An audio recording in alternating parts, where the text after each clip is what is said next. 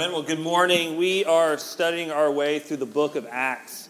So I want to tell you two stories from Acts chapter 5. And I'll go ahead and warn you, the first story is a doozy. So remember, this first church has become incredibly brave, contagious with joy, bold, and generous. Incredibly generous heart. So in Acts chapter 5, we hear about a guy named Joseph who he sells a field that he owned, and he sells it, and then he takes all the money, he gives all the money to the church. Now that's amazing, fantastic. What a great model for someone. Then Luke, the writer of Acts, says, but there's this other guy, Ananias. This other guy, he sells a field that he owns, and he gives some of the money to the church, and he keeps some of the money. Fantastic, we think. But this guy, Ananias, the thing he does is he goes on to tell everybody that he gave all the money. Right? We have a word for this. Lying. So he said one thing and he did another. So Peter, the church leader, he says to this guy, Ananias, here's what he says in Acts 5, 3 through 4. But Peter said, Ananias, why has Satan filled your heart to lie to the Holy Spirit and to keep back for yourself part of the proceeds of the land? While it remained unsold, did it not remain your own? And after it was sold, was it not at your disposal? Why is it that you have contrived this deed in your heart? You have not lied to man, but to God. Now, the story goes on and it gets strange. Verse 5, when Ananias heard these words, he fell down and breathed his last, and great fear came upon all who heard of it. So here's the church's first model for motivating. Tithing is the model that we're going to perpetuate in our church. You're just going to die. Everybody's going to be afraid. All right, the story keeps going. It's interesting. 3 hours later, his wife, Sapphira, comes to Peter, verse 8, and Peter said to her, tell me whether you sold the land for so much. And she said, yes, for so much. But Peter said to her, how is that you have agreed together to test the Spirit of the Lord? Behold, the feet of those who have buried your husband are at the door, and they will carry you out. Immediately she fell down at his feet and breathed her last. When the young men came in, they found her dead. And they carried her out and buried her beside her husband. The word of the Lord. I mean, that's just weird, right? Strange. I've always wrestled with it. I wrestle with this story every time I read it. Because I don't view God like this. I don't view God as vindictive, especially this side of the cross, where I believe all the wrath of the rightful justice of God toward our sin is absorbed in the cross. So this story is it's a strange one. I'm not always sure what to do with it. But we have a few options. Here's the first option we do with a passage like this, in this passage. Option 1, we can dismiss the Bible. Or parts of the Bible. That is an option. It's not a good option, but it is an option. You could just say, I'm not going to read any of the difficult parts of the Bible. That's very limited, though.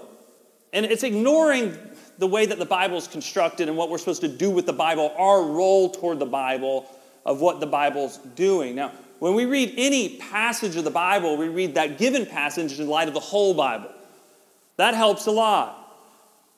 So that when we face an odd passage, an odd story, we're not sure how to fit it in, we think about it in light of the entire story. And so these apparent exceptions, I would say apparent, because usually it's that we don't quite understand how it fits in or the context or something. The apparent exceptions to the whole story should be overwhelmed by the whole story. So we read the micro in light of the macro. And then we have to remember the context when we read the Bible. These are not modern Western people. This is ancient Near East, thousands of years ago. Our job is to try as best we can, and it's not easy, is to try to figure out what did this mean to these people at that time. Now that's called hermeneutics. So we do hermeneutics all the time. We do it every Sunday morning. You do it when you read your devotion. You do it in a Bible study. We do it all the time. And hermeneutics is a very big, impressive word, I can tell you, so you think more of me, which means how to properly interpret the Bible considering its original context. Because that means a big difference of just taking it and making it feel like what fits Western modern world. Second option is this for this passage. These deaths were an act of God. Now that's the traditional interpretation of this passage. Now some theologians think this guy just had a heart attack. Like he was found out and just plop. She was found out, plop, right? And think about this early church. There's just one church. This is it. Now, there's not like the Baptist church and the Methodist church and like us and this old sock factory warehouse, right? I mean, there's not all these options. There's just one church. Right? One church, one shot. As Eminem tells us. You only get one shot. Do not miss your chance to blow. This opportunity comes once in a life. You know what I'm talking about. It. But that's what this is. That's what this is. There's just one church. It hadn't spread. There's not multiple. There's not networks or denominations. This is it. Just this one group of people. This is it. And so the traditional view would say there's just one church, and God is preserving that church. Now, I know that doesn't help with the harshness. It doesn't help with what feels quite vindictive from our point of view. But I also know this. Only a high view of God's justice can bring us the relief of God's grace. God's grace doesn't mean anything unless we have a high view of sin and rebellion and justice. And then it's like, oh, and yet God loves me? Oh my God. Amazing. Third option is this. I'm not sure. I just call that the mystery view. I think it's a good option. I think options 2 and 3 together work pretty good. I don't recommend option 1. But I just add it to your list of questions that you have for God. That is a legitimate option for you as a mature, smart Christian. It is completely okay to say, I don't know. I'm not sure. I'm not sure. I have a growing list as I get older. The greater question as we come out of this is, what is this story? What in the world could this story have to do with us and our hearts? Point number 1 is this. Sin and judgment destroy. Grace rescues and restores. Sin and judgment destroy. Grace rescues and restores. About a year and a half ago, something amazing happened at the New York City Public Library.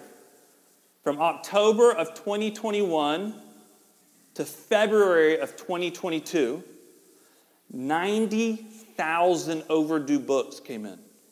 90,000. I don't know if you're up to date on the data overdue books, but that's a lot. Like, it was an insane amount of overdue books. And some came back with notes. One person wrote this. Enclosed are books I have borrowed, and kept in my house for 28 to 50 years. I am 75 years old now, and these books have helped me through motherhood and my teaching career. Now, why all of a sudden? Why all of a sudden this flood of 90,000 books? Why all of a sudden? I mean, this change of behavior. Well, on October 6th of 2021, right before the flood of the books, the New York City Public Library System eliminated all late fees. Just abolished it. It's gone. Absolved. The debt wiped away. So the sin was real. People stole books. Right? So there was clear destruction of the relationship between the reader and the library.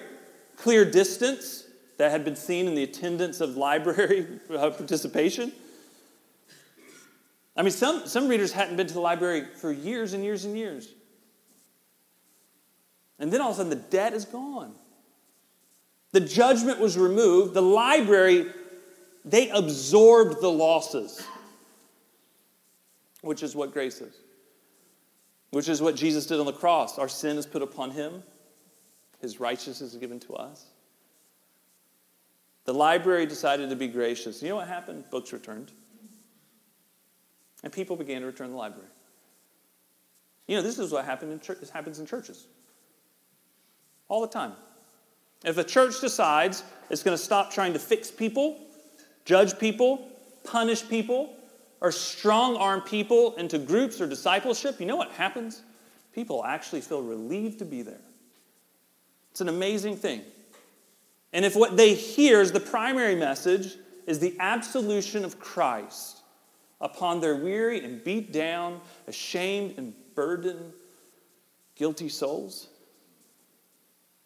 it's amazing what happens. For you to hear, for me to hear, what Owen said during the greeting, we're more broken than we originally thought. We can confess that because we're more loved by God and Jesus than we ever dared to dream. That we are fully known and fully loved. That grace of God changes us. This weird story of Ananias and Sapphira shows us when justice is carried out upon our sin, without grace, sin and judgment destroy. But the entirety of the Bible, the story of the gospel, shows us that God's abundant grace to us is relieving and Jesus is enough. So I can't explain everything about Ananias and Sapphira, neither can you. But what is clear is the one-way love of God to me and to you really is enough. Point number 2 is this. We are learning to live in honesty with God and others. This tragic story happened through dishonesty. Lies find you out. That's why we teach our kids. You know what we teach them? Liar, liar, pants on fire, right? Because lies find you out. They're going to get you. Dishonesty erodes trust, which is the building blocks of relationships.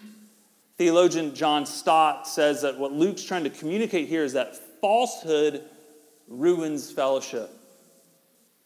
Falsehood ruins fellowship. It will in your marriage, your friendships, with your children, co-workers, neighbors, family. Falsehood ruins fellowship. Christians in East Africa have a saying. They say, we live in a house without a ceiling and without walls. Meaning that we're trying, as best we can, we're trying to live with openness and honesty to God and openness and honesty to each other. That's the call of being a Christian. Okay, second story. These upset religious leaders, they arrested the apostles, they put them in prison. During the night, an angel comes, opens the doors, and says to the apostles, go and stand in the temple and speak to the people all the words of this life. And here's where the story picks up. Acts 5, verse 24.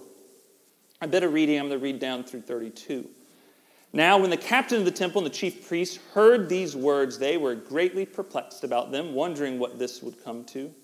And someone came and told them, look, the men whom you put in prison are staying in the temple and teaching the people. Then the captain with the officers went and brought them, but not by force, for they were afraid of being stoned by the people.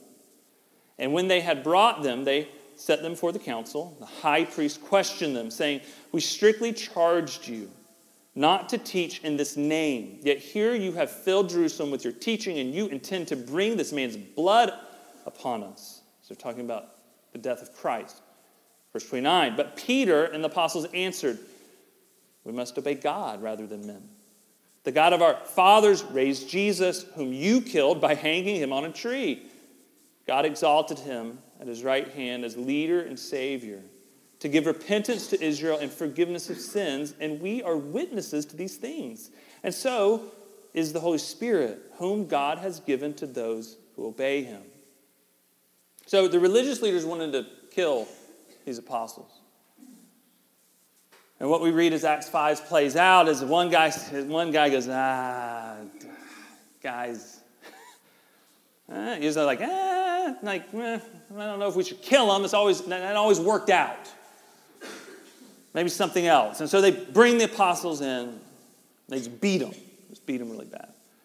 They don't kill them, just beat them. And then they charged them and said, don't speak in the name of Jesus. Stop this uprising. You're throwing off the system. And here's what happens in verse 41. Then they, the apostles, left the presence of the council, rejoicing that they were counted worthy to suffer dishonor for the name. And every day in the temple and from house to house, they did not cease teaching and preaching that the Christ is Jesus. So how in the world? All right, this is the question we keep coming back to when we read this story of this early church. How in the world? This story also includes Peter, who was so wimpy there at the end of Jesus' life. How in the world are they this brave? Unto this measure of boldness, of a proclamation, obedience to God rather than men, even unto persecution. And maybe for us, we don't think unto persecution. Maybe not. Maybe it's just even unto complete inconvenience, loss of friends, loss of a relationship. And Peter says, Acts 5:29, we must obey God rather than men. Point number 3 is this. As we rest in our forever approval in Christ, we grow free from being a people pleaser. So we could say because of Jesus, God is forever pleased and approves of us, and this actually changes everything else about your life. 23 years ago at the University of Georgia, I had a large economics class. One of those big auditorium classes, huge auditorium, maybe 250 people in there. And I got in class first day of school, and I sat in the top row, top right, back row. I'm a back row person, back row people. That's where I would be. If I wasn't paid to sit up front, I would sit in the back row. I was the back right, could oversee everything, quick exit, everything happens. And then she walked in. I wasn't married at the time, single, just to clarify. This girl walked in, she sits down to my left, section over. Oh, man. Oof, she was beautiful. Class ended. We ended up both exiting out the same door. What are the chances, right? We take the same sidewalk down to the Tate Center. We get on the same bus to go to South Campus. I can't believe it. I'm aware of all this. She's aware of none of this. Clearly why she was aware of none of it. This is what I'm working with. Same bus to South Campus. We get off at the same stop. We take the same sidewalk into the same building. Thank you, Lord, for this bountiful provision. Thank you. This is my future wife. I go home back to my roommates, and I tell them the situation that I have here, this provision from the Lord.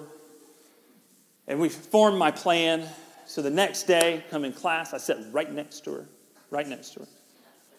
Start my chit-chat, get her to laugh a few times, kind of play it cool the rest of the class. We exit out the same door, same sidewalk, but I'm not buddy-buddy. I'm keeping some distance. We get on the same bus, still some distance. We get on the same sidewalk, headed to the same building. I kind of cruise up next to her. Oh my gosh. What are the chances? We were just together. And that was it. We sat together. We walked together. We talked. I got her number. And then I brought her dinner one night.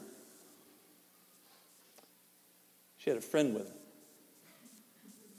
Now, as a girl dad now, I'm all for this. Like I'm proud of this girl. Safety first, right?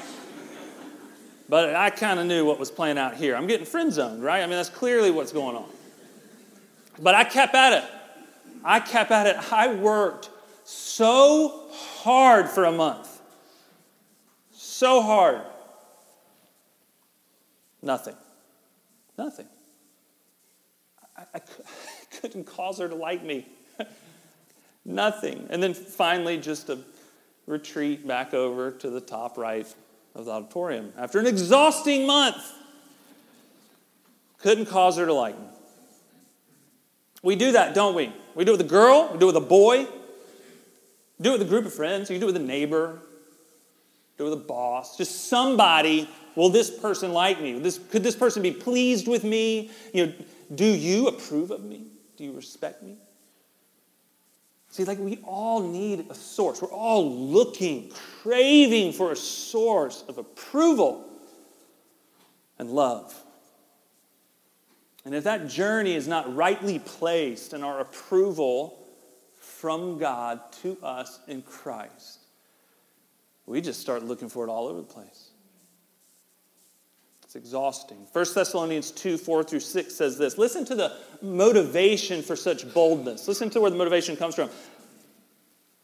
Verse 4, but just as we have been approved by God to be entrusted with the gospel. There it is. So we speak not to please man, but to please God who tests our hearts. For we never came with words of flattery, as you know, nor with a pretext for greed. God is witness. Nor did we seek glory from people, whether from you or from others, though we could have made demands as apostles of Christ. So by living in our already secure approval from God, we actually live for God. Now, just skipping over to go try to live for God, you will exhaust yourself. We live from our approval from God. And out of that, we can relate in a calm confidence, a bravery, a boldness. Joy grows in our hearts. We learn to desire godliness and walk in it because of the grace given to us. Almost 15 years ago, we had our first daughter of 3. Here's a picture of baby number 1. There she is, right there. We're in the hospital, hours and hours of labor. And then boom, just like that, baby's not coming, so we're in an operating room getting a C-section. She is, not me, I'm watching. And then they pull out that baby right out of the tummy. Just reach in and just pull out that baby. It doesn't look like that baby. Like kind of purpley and gooey. I look at Tracy and I'm like, we made that? That's what we did. And the first thing they do, right, stuff. I don't know the terms, lots of stuff going on. And they cut the umbilical cord, right? Because her source of life it was coming from another human being, but for her to be her own being, they had to cut that cord. See, we can't live and grow or obey when we're constantly attaching our metaphorical umbilical cords to other people. Here's what my mentor, Scotty Smith, writes about this passage. We'll close with this. On one hand, there are people to whom I attach my umbilical cord, metaphorically speaking, and look to them for life. Their praise is like an elixir of joy, sometimes more so than the gospel. And their disappointment or rejection can taste like a potion of self-contempt, causing me to withdraw, retaliate, or medicate. Nobody deserves that much power over our hearts. Because the gospel is true, I can freely confess these things. Because the gospel is powerful, I have hope for change. Let's pray together. God, as we look at this story, we're called towards honesty in our fellowship, openness with you, openness with others. And we're really challenged of what it means to obey you and not other people. For our approval is rooted solely in you.